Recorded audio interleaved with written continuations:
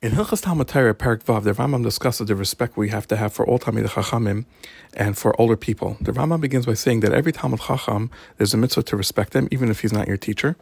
And the primary obligation is to stand before them when they're in your presence, which is within 4 amas. We don't stand up in front of a Chacham, though, if it's in a bathhouse or a Beis HaKisi or something similar to that. And similarly, people who are in the marketplace doing their work, when the Chacham passes by, they do not stand up in order not to lose money. It's not fitting for a wise man, for a teacher, to cause people to have to stand up excessively for them, and so therefore they should try to go in the shortest path possible. And many of the Chachamim would go in roundabout routes where people didn't recognize them in order not to cause people the need to have to stand up for them. If the Talmud Chacham is riding on an animal, and the assumption here is also in a car, that we would stand up for them just like as if they were walking.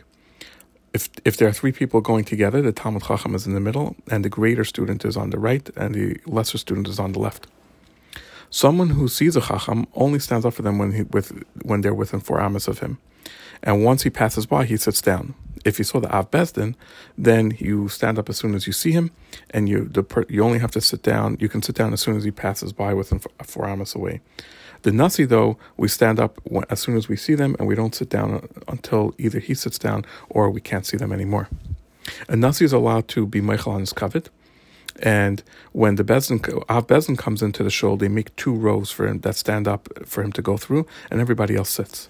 When a Chacham comes into the shul, you could think of the crowd as like an ocean, and there's a ripple effect. As the Chacham is passing by, there are people that stand up who are within 4 amas of him, and as soon as he passes, those people sit down and other people stand up.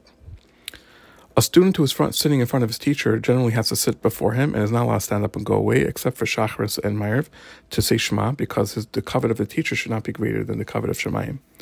Someone who's very old, even if he's not a wise person, we should stand up from him. And even if a wise child stands up in front of an older person who is just old and is not necessarily wise.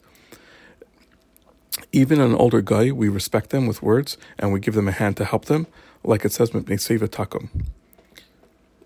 Talmidei Chachamim don't themselves go out to deal with all the communal things of digging ditches or building the walls of the city, etc., or giving the taxes in the same way. And also, similarly, if they have business to attend to, we let them sell first in order that they can go back to learning Torah. Similarly, if they have a case, we usually judge their cases first so that they could go back to learning Torah. It's a great sin to embarrass Talmidei Chachamim or to hate them, and Yerushalayim was not destroyed by the first Beis HaMikdash until they embarrassed the Talmidei Chachamim. Even though someone who embarrasses the Chachamim doesn't have a chelik in Olam Haba, if 2 witnesses came that a person embarrassed the Talmud Chacham, he's obligated to be excommunicated with a nidui, and all the people must respect that excommunication, that nidui. A teacher who put someone into excommunication for his own honor, all of his students have to abide by it, but if a student does it, the teacher does not have to. And this is all discussing about someone who was put into nidui because he embarrassed Talmidei Chachamim. Someone who's but there are 24 cases in general in halacha where someone would be put into this kind of nidui, and details are in the last halacha of this Perek. Some of the examples are someone who embarrasses a Talmud Chacham even after his death, someone who embarrasses a Shliach Bezdin, someone who calls his friend a slave, someone who doesn't reply to Bezdin when they ask him to come, someone who's light of the things of the Chachamim, and see the rest in the last halacha of the Perek.